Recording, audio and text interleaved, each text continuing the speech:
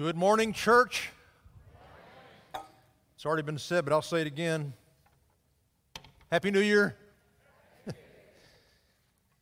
Find your Bibles and open them with me this morning to Psalm chapter 40. We stopped there thinking about Christmas carols here a few weeks ago. By the way, I want to thank Pastor Sean for doing such a fine job last week filling the pulpit. We're fortunate to have that kind of depth in our ministry staff.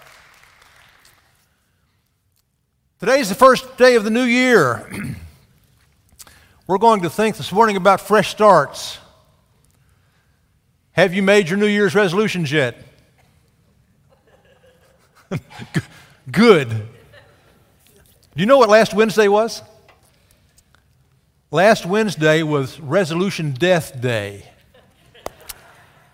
Resolutions last 35 days. That's the result of a joint study between Foursquare and Swarm magazine. Apparently, the death of Resolution Day is 35 days after the first, which would land on February the 4th. That's the day that sales at fast food restaurants pick back up again to their pre-resolution day. That's the day that participation in gyms declines to its pre-New Year's resolution days. So remember, February 4th will be coming up, and you'll note that's Resolution Death Day. We're done with resolutions. Are you familiar, let me find it, with Good Riddance Day? See, I'm just a pool of information for you. Good Riddance Day. Good Riddance Day started back in 2006. It's the 28th of December. It started in New York City on Times Square. The organizers of Good Riddance Day provide a van that has an industrial-sized shredder in the back of it. And you can write down your memories from 2022, from the previous year, your bad memories, hurt feelings, arguments, pains from the previous year. They supply the stationery with Good Riddance Day on the stationery. You can write down the difficulties that you experienced in the previous year and throw it in this industrial shredder and be done with it. If the memory is such that you can't write it down, they provide these really big sledgehammers. So you can come and just smash it all to pieces and throw it in the back of a truck. Now, I'm not kidding you. That began on December 28th in Times Square. It's been so popular that it has spread now to all the major cities across the nation. Dallas has Good Riddance Day. I think it'd be good for Wimberley to establish a Good Riddance Day. According to the founders, they say it's a chance. Let me find it. It's a chance to say, you know what? I'm going to let go of the things that have been dragging me down and look forward with a sense of hope to the possibility of change. Good Riddance Day. Well, that's true with memories. It's also true with regrets, especially if we belong to the Lord. Now, let's look here at Psalm chapter 40, beginning in verse 1. David writes, I waited patiently for the Lord, and He turned to me and heard my cry for help. He brought me out from a desolate pit, out of muddy clay, and He set my feet on a rock, making my steps secure. He put a new song in my mouth, a hymn of praise to our God. Many will see and fear and put their trust in the Lord. I like the way that ends. He put a new song in my mouth, a hymn of praise to our God. Many will see and fear and put their trust in the Lord. So the way we handle our yesterdays, the way we handle our difficulties, the way we handle our hurt feelings in the previous year is going to be a witness to people and lead many people to the Lord. I want us to think about this morning. We're going to talk about fresh starts. I want us to give some serious thought to what the Bible says about having a fresh start. Here's the thing. God will give us a fresh start if we'll cooperate with Him. If we cooperate with God and do as He says, He'll give us a fresh start, a genuine fresh start. David says this in verse 1, I waited patiently for the Lord. Now, where we have to begin is thinking about our realignment. We have to realign some stuff. And one of them is our patience. We have to realign our patience. Now, we're no good at this. I'm not getting any argument from any of you. Waiting patiently is not part of our DNA, so we're at a disadvantage here. Nonetheless, if we're going to cooperate with the Lord, this is where we need to begin, by realigning some things in our lives. So keep that concept in your mind here for just a moment as we run through this. Realignment, like our focus. We need to realign our focus and begin focusing on the Lord. I was watching my youngest grandson play baseball, and the people sitting in front of me were people from our church, and we knew them. They also have a young boy at home, 5 or 6 years old. And I asked them, as we were watching the 15-year-olds play baseball, if their youngest grandson, if their youngest son was into baseball too. And the dad was up at the fence shouting helpful instructions to his 15-year-old. So I was talking to her, does your little one, is he any good at baseball? And she said, well, Jason's having a hard time with him. They get out in the backyard and Jason pitches the ball. My son swings and never hits it. And so she said, I was watching them practice and Jason pitched and my son swung and missed it again. And Jason said, honey, you've got to keep your eye on the ball. And the boy said, well, Daddy, you're not throwing the ball where my bat is. It's your fault. You know, as we're talking about realignment, let's realize this. God's not going to do that. God's not going to throw his ball where our bat is. God's not going to chase us down and throw himself in front of us. We've got to do some realigning. We've got to do some realignment. Waiting patiently for the Lord means looking at him. Stop looking at the other sources we've always looked at in the past. Stop turning to all the other options that the culture puts before us. We're doing some realignment here. And start putting our attention on God. In this coming year, change some things in your life and focus on God instead of sources and options and everything else that the world throws in front of us.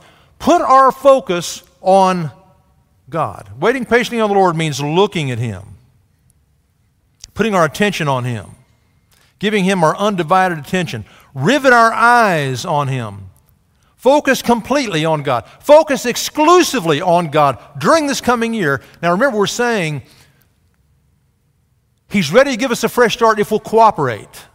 This is part of the cooperation. Another thing, as we consider our realignment, is our faith or our trusting. We're going to want to realign our faith and start believing that God is going to do something great on our behalf. The enemy of faith is skepticism. When it comes to trusting God, if we're not careful, we'll become skeptical. A writer to the Christian Reader describes her brother as a chronic skeptic, always guarded, always cynical. She tells the story, and I'll try to shorten her story, but she said her brother got married late in life, and he took his bride to a fancy hotel, very skeptical of their service, felt like he paid too much for it, you know. And they were escorted up to the bridal suite, and he walked in, and there in the bridal suite, he saw a sofa, TV, chairs, table. He messed around with the sofa for a while and realized it was a hide-a-bed. And he turned to his bride and he said, we should have expected this. This is what we should have expected. For the high money I paid, this is what we get. Well, it was too late to do anything about it. So first thing in the morning, he got up and went down to give the clerk a piece of his mind, really ripped into the clerk, and the clerk said, "Sir, you're in a bridal suite. You have a living area and a bedroom. Did you open your bedroom door?" A little bit embarrassed, he went up and opened what he thought was a closet. And there on the other side of the door was a beautiful bedroom with a beautiful view, balcony, dresser, side tables, candy, flowers, and a California king-size bed. He found nothing because he expected nothing. When we expect nothing, that's what we find is nothing. Skepticism is our enemy. Waiting on God means expecting God to do something great. Eagerly watching for it. Otherwise, if we don't eagerly watch for it, we will miss it. Skeptics as we are, we'll miss it. When I was a kid, we fished with the cane pole and corks. Two kinds of fishermen. There are fishers and catchers. Fishers are the ones like me, I'm afraid, who drop the cork in the water, the cork, the weight, the hook, the worm. Fishers are the ones that see the cork bobbing and assume that it's coming from the ripples that are caused by the wind, and we do nothing. It's nothing. Catchers, same cane pole, same line, same cork, weight, hook, worm. When they see the cork moving, they don't assume it's the ripples from the wind. They assume a fish is on the line. They yank it and they catch fish. Are you a fisher or a catcher? When it comes to our faith in God, are we fishers or catchers? Do we assume it's nothing, or do we assume God is providing for us and we trust Him?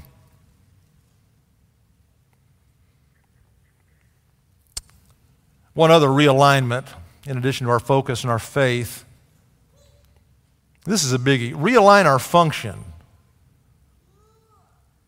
Do you know what a function is in following God? Function is putting feet to faith, doing something. Faith walking is not a spectator sport. God doesn't expect us to sit up in the press box and give a narrative of what we're doing with God. God expects us to be in the game, executing the plays, putting our faith to work, doing the faith walk, not just talking about it or teaching about it or singing about it, but doing the faith walk. The function of Christian life is to get involved in the faith game. And I know I'm hitting a lot of hearts when I say this. We as Baptists know all the faith passages. We know all the scripture passages in the Bible have to do with faith, and yet we're notorious for not doing faith. And I know this because I've been doing counseling for a lot of years. I'd read a scripture and say, "Are you doing this?" "Well, no, Pastor, I'm not doing that."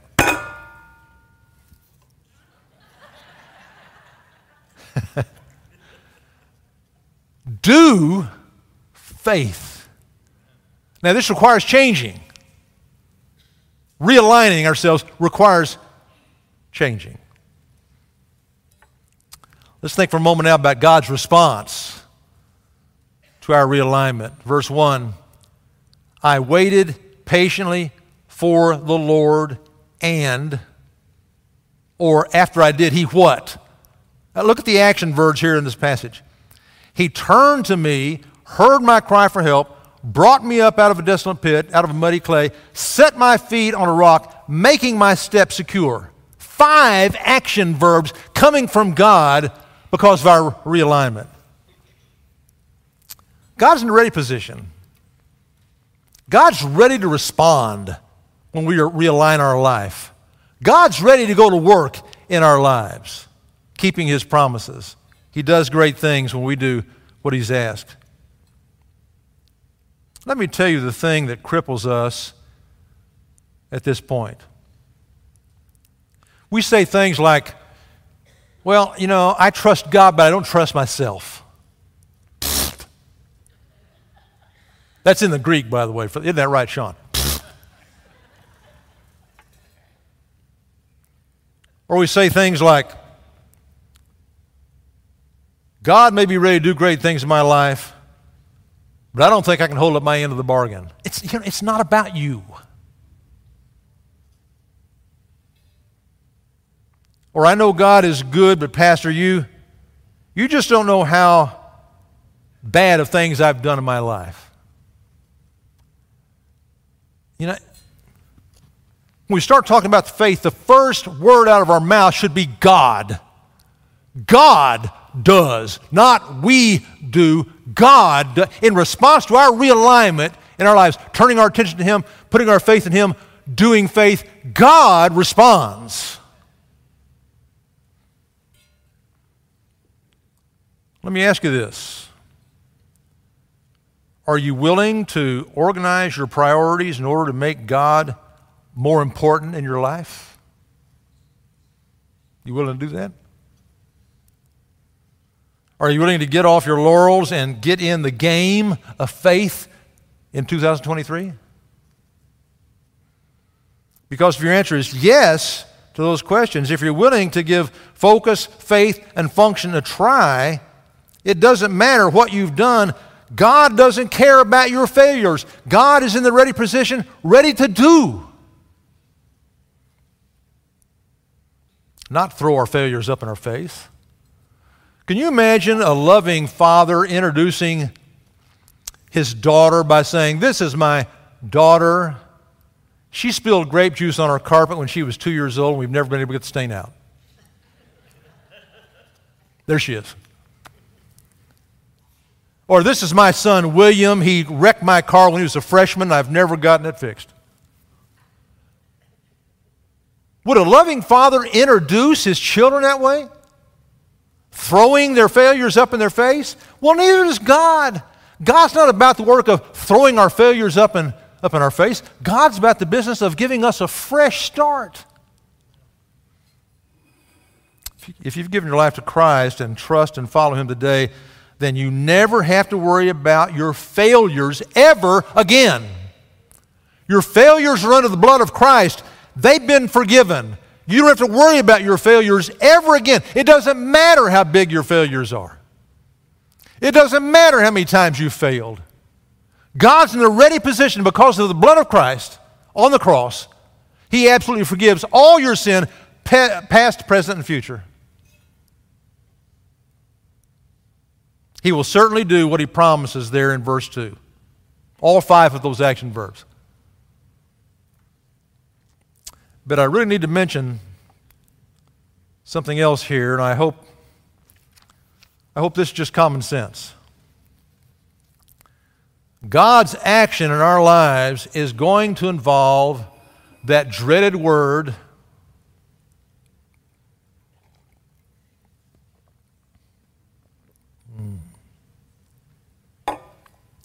change.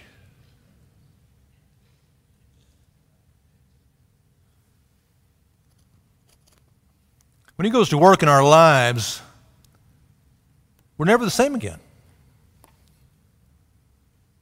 When He goes to work in our lives, all those action verbs here in our passage are given to us by God in order to replace the things we leave behind. Listen, isn't that what you want? The things that have caused you to fail, we don't want those anymore. Right? Those relationships, we don't want those anymore.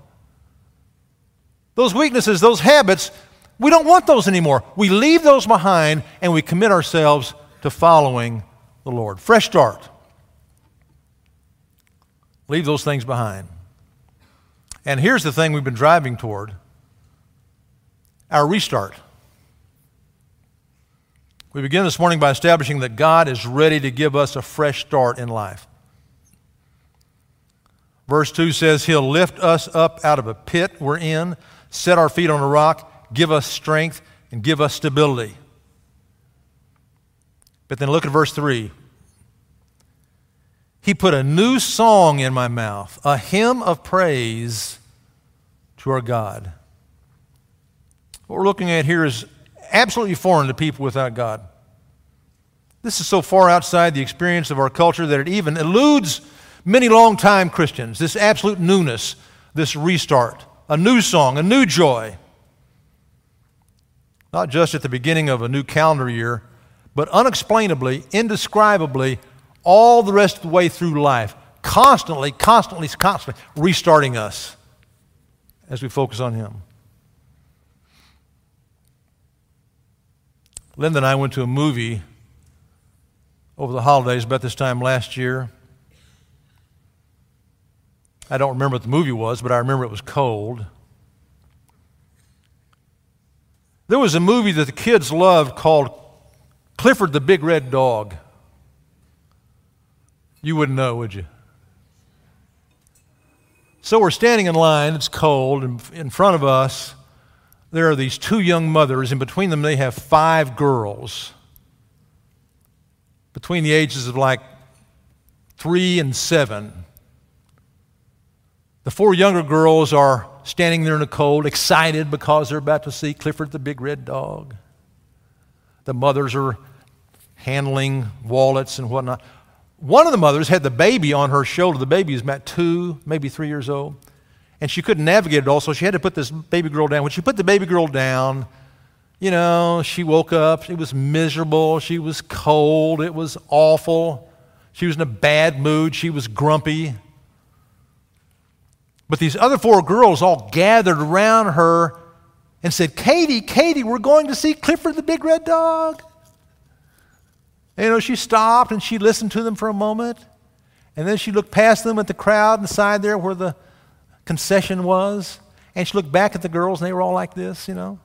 And she started jumping up and down. She had her fists on both sides of her face. And she's saying, Clifford the Big Red Dog, Clifford the Big Red Dog, Clifford the Big Red Dog. And I turned to my wife and I said, that'll preach.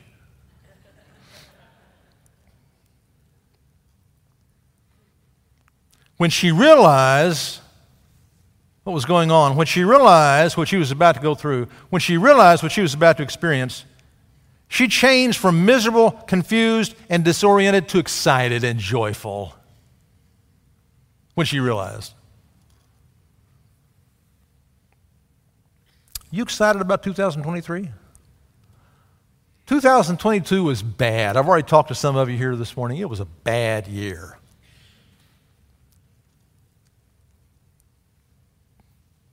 Be rid of it. Put it in the shredder.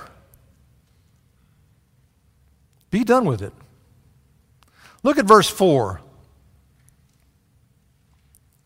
How happy is the man who has put his trust in the Lord and has not turned to the proud or to those who run after lies. Lord my God, you have done many things. Your wonderful works and your plans for us, none can compare with you. If I were to report and speak of them, they were more than can be told. More than can be told. In other words, what the psalmist is saying, if we only knew what was ahead of us, we would ignore what's behind us and have joyful excitement about 2023. The worst that can happen to us in 2023 is we go to be with Him. That's it. That's the worst that can happen to us. Everything else is gravy. Everything else is gravy. Here's where we started. Let me say this again.